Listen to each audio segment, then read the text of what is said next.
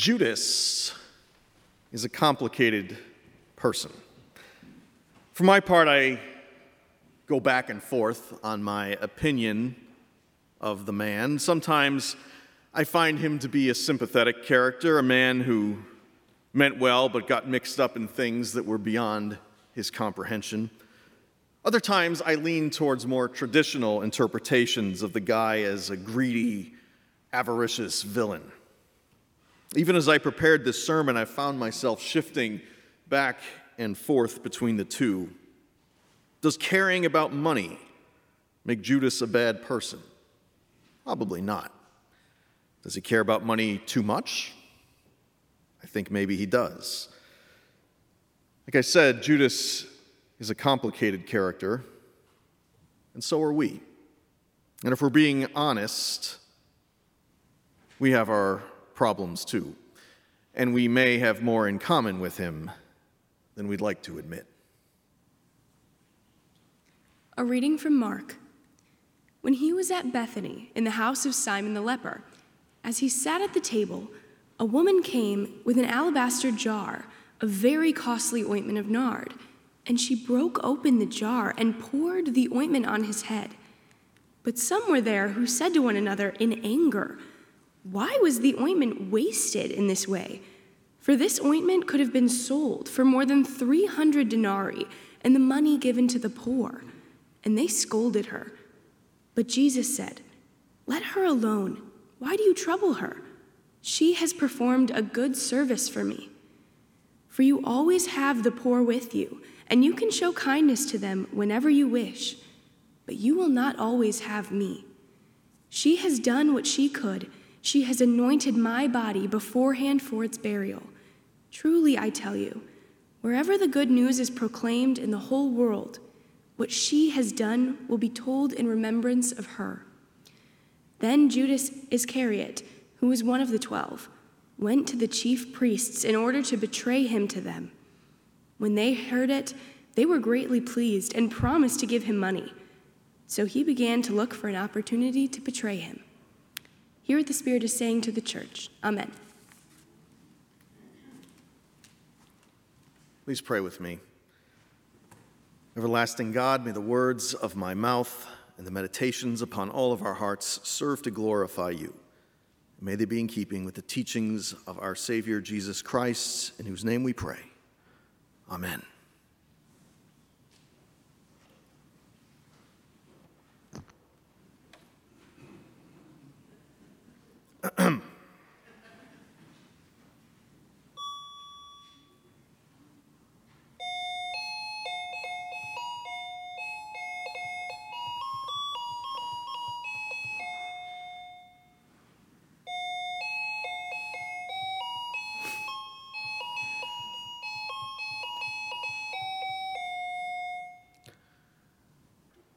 Would you listen to how awful that sounds?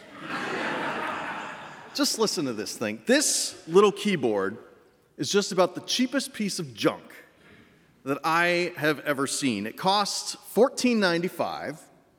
I guess you get what you pay for. It weighs next to nothing. Even the plastic feels flimsy, like a toy that you get in a cereal box or a Happy Meal. But the real problem is that it sounds like someone dragging their nails across a chalkboard. Listen to this thing.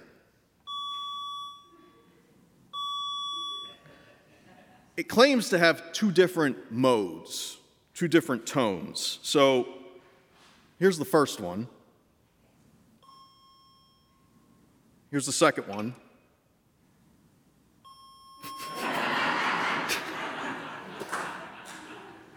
They both produce the same horrible, piercing sound that makes you want to throw up. I let my son play with this thing for about 5 minutes, and then I had to take it away because it was driving everyone in my house crazy. I'd have returned it, but the place I got it from was about an hour away, and I had already bought it with store credit after I returned another cheap toy that didn't work properly. It seemed wiser to just cut my losses at that point rather than roll the dice on another cheap bauble made in some horrible Chinese factory. Now, as a parent, you encounter all sorts of poorly made overpriced toys and trinkets that are quickly discarded in a growing pile of consumer debris that author Philip K. Dick calls kipple. I've talked about this before, but it's worth repeating. Kipple is useless objects, he writes, like junk mail or match folders after you use the last match, or gum wrappers, or yesterday's toys. When nobody's around, kipple reproduces itself. For instance, if you go to bed leaving any kipple around your apartment, when you wake up the next morning, there's twice as much of it. It always gets more and more. It's a universal principle, he concludes.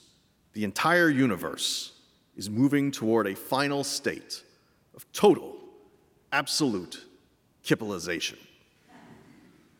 It was Prime Day on Amazon last week, and I can guarantee you that they sold a whole lot of useless novelty gadgets and whatnot that folks will never use, destined for a growing pile of kipple. These are real products. Dill pickle lip balm. Opposable thumbs that you can attach to your dog's paws. A baguette holder that you can strap to your back.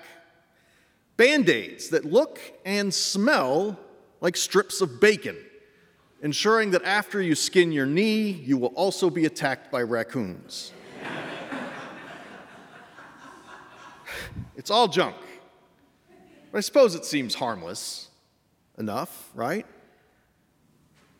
Is it though? Or is this just a symptom of a deeper problem, a world that has consumed too much and traded it all away for too little? As Leonard Cohen sang, they whisper still, the ancient stones, the blunted mountains weep. As he died to make men holy, let us die to make things cheap.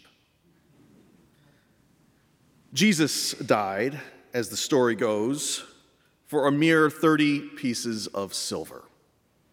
Judas, one of his closest disciples, sold him out to the authorities for what amounts to a few weeks of minimum wage work. Now, that's not nothing, but most folks wouldn't sell their best friend for that little. In Mark's gospel, Judas' betrayal notably takes place immediately after this episode in Bethany, where a woman pours expensive oil on Jesus' head as a show of respect and adoration. And we're told that the disciples, Judas specifically, according to the Gospel of John, took issue with this waste, claiming that they could have sold the ointment for 300 denarii and given the money to the poor. It illustrates the growing tension between Judas and Jesus and their competing visions of the world. It's not that Jesus doesn't care about poor people. Obviously, that's not true. He advocated for these folks all the time, and he lived in poverty himself. It's that Judas, I think, just takes a more worldly and practical approach to things. He lives in a purely transactional universe where everything and everyone can be bought and sold. I do sympathize with Judas a little. My wife will tell you that I can't go to the store without complaining about what everything costs. $8 for a box of cereal, I've been known to exclaim. When I order McDonald's on DoorDash and they leave out the vanilla shake that I paid $5 for, I get a little upset. For many of us, there's a lot of calculus going on in the back of our minds every time we pull out our wallet. But for Judas, it's not only about the money. It's reasonable to believe that the disciples, Judas included, are expecting big things from Jesus. They're likely hoping that he'll lead an insurrection against Rome. And when Jesus storms the temple and starts overturning tables, it seems like the start of something, like something big's going to happen. But then nothing happens at all.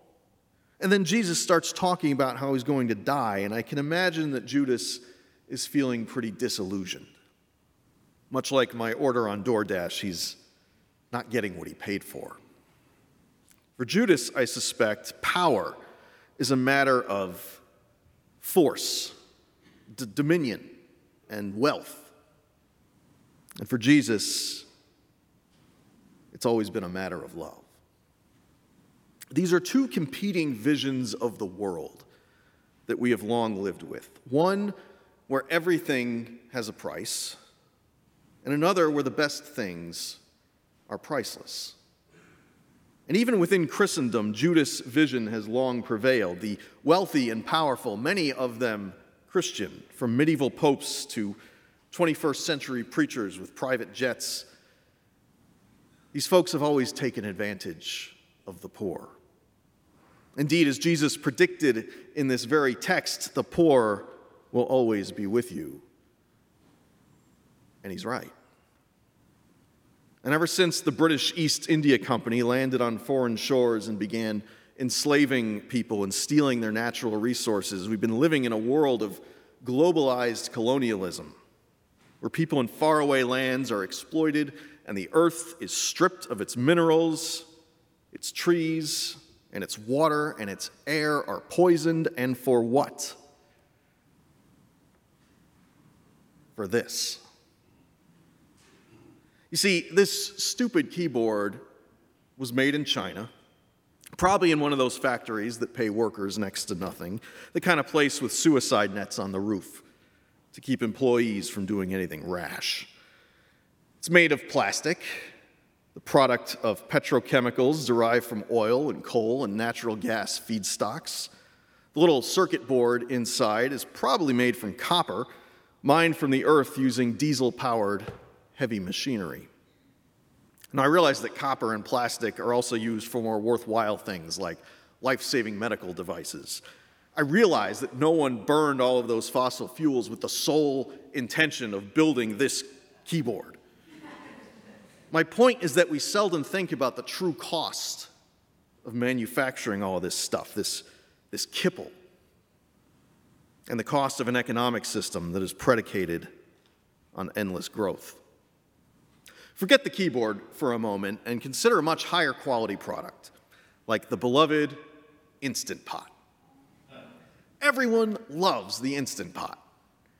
It's an electric pressure cooker, and it does what it's supposed to do, and it's well made, and it's durable. Once you buy one, you'll probably never have to buy another one. And that's why Instant Foods, the company that makes it, just filed for bankruptcy last month. In a world of planned obsolescence, Instant Foods has become a warning to other corporations. If you build something that lasts, something that doesn't need to be endlessly disposed of and replaced, you will put yourself out of business. Does that seem right to you? It's sort of mind-boggling, really, once you stop to consider the way this whole system works. Fossil fuels, a limited deposit of ancient, fossilized sunlight, are burned to mine materials and produce steel and plastic and forever chemicals that pollute the water and the air and even our own bodies. We use those materials to produce a bunch of stuff, some of it more useful than others, most of which ends up in a landfill because it wasn't built to last, and it can't be built to last because the companies that make them have to demonstrate growth every quarter, and that means they have to keep selling this stuff, literally selling the world, one piece at a time. Meanwhile, the planet's systems are choking on carbon emissions and pollution, and the temperature keeps rising. It's important, I think, to recognize that the so-called business as usual approach isn't working. It's not working. Something needs to change, and the first thing has to be our perspective. I came across this passage recently that illustrates exactly what I mean. It's from a book that I'm hoping to read about near-term climate disaster, Stephen Markley's novel, The Deluge. Getting caught up in causes doesn't interest me, not anymore, especially when you see the scope of what this is. He took the Heinz ketchup bottle from the condiment holder. That's the thing. Most people don't understand this. The ingredients, what it goes on, where the energy comes from to create it, the way the world's got to be directed and coaxed and violated and controlled to get this one little bottle. And once you see how ketchup relates to imperial maintenance, it's tough not to get an overwhelmed quality to your thinking, like one of them magic eye thingamajobs. Hard the first time, but once you get it, you'll never unsee it. In Matthew's gospel, Judas repents of his betrayal, going back to the Sadducees and throwing the silver coins at their feet before hanging himself. And according to another text, Judas keeps the money and uses it to buy a field, and he's taking a walk in that field one day when he spontaneously explodes. I quote, "Now this man acquired a field with the reward of his wickedness, and falling headlong, he burst open in the middle, and all his bowels gushed out." Book of Acts, chapter 1, verse 18. Know your Bible. Either way, things do not end well for the man who sold far too much for far too little. We have to admit that things aren't going all that well in our world either. I saw a comic strip the other day that depicted a bunch of folks newly arrived in hell, sweating from the nearby flames but smiling. "What are you so happy about?" the devil asks one of them. "It was just so hot up there on earth," he replies with visible relief. We've been lucky here in Illinois. In Arizona and Texas, France and Spain, and Delhi and Beijing, heat records are being broken daily. Water off the coast of Florida is 97 degrees. According to scientists, last year the oceans absorbed 14 zetajoules of heat, the equivalent of 7 atomic bombs per second, every second, for an entire year. Major insurance companies are pulling out of Florida and California, unable to tolerate the increasing risk of wildfires and hurricanes. Multiple bread baskets are facing simultaneous failures. We're shifting into a climate that the world hasn't known in 1,000,000 years, since before humanity even existed. Friends, the world we know is changing. We can deny it, pretend that it isn't, but it is. It's getting hotter, more unstable, more unpredictable. I'm not going to pretend that that's good news. Still, there is good news in it, because it offers an opportunity to reimagine what the world could be, to build a better society than the one that we've known. In this text, Judas and Jesus offer two competing visions of the world. Judas inhabits a world that is strictly economic, a world where everything has a price. Whether it's a jar of oil that's worth 300 denarii or a human being that's worth 30 pieces of silver, it all has a predetermined value, and that value determines everything. That's the same world that we've inherited, a place so corrupt that we can't even begin to fathom the depth of the rot. But Jesus lives in a different world, where grace and love are poured out abundantly, and the word value has a different meaning. It's not about how much something costs, but rather about how precious it is in the eyes of God. And in spite of Judas' efforts, humanity's efforts, really, to destroy that vision, it never really died. It bled on the cross, but it walked out of the tomb on Easter morning when the stone was rolled away. Jesus' hope for the world, for the kingdom of God, as he called it, lives on. It lives on in us. If we can imagine a society where God's creation and God's people aren't for sale. Amen.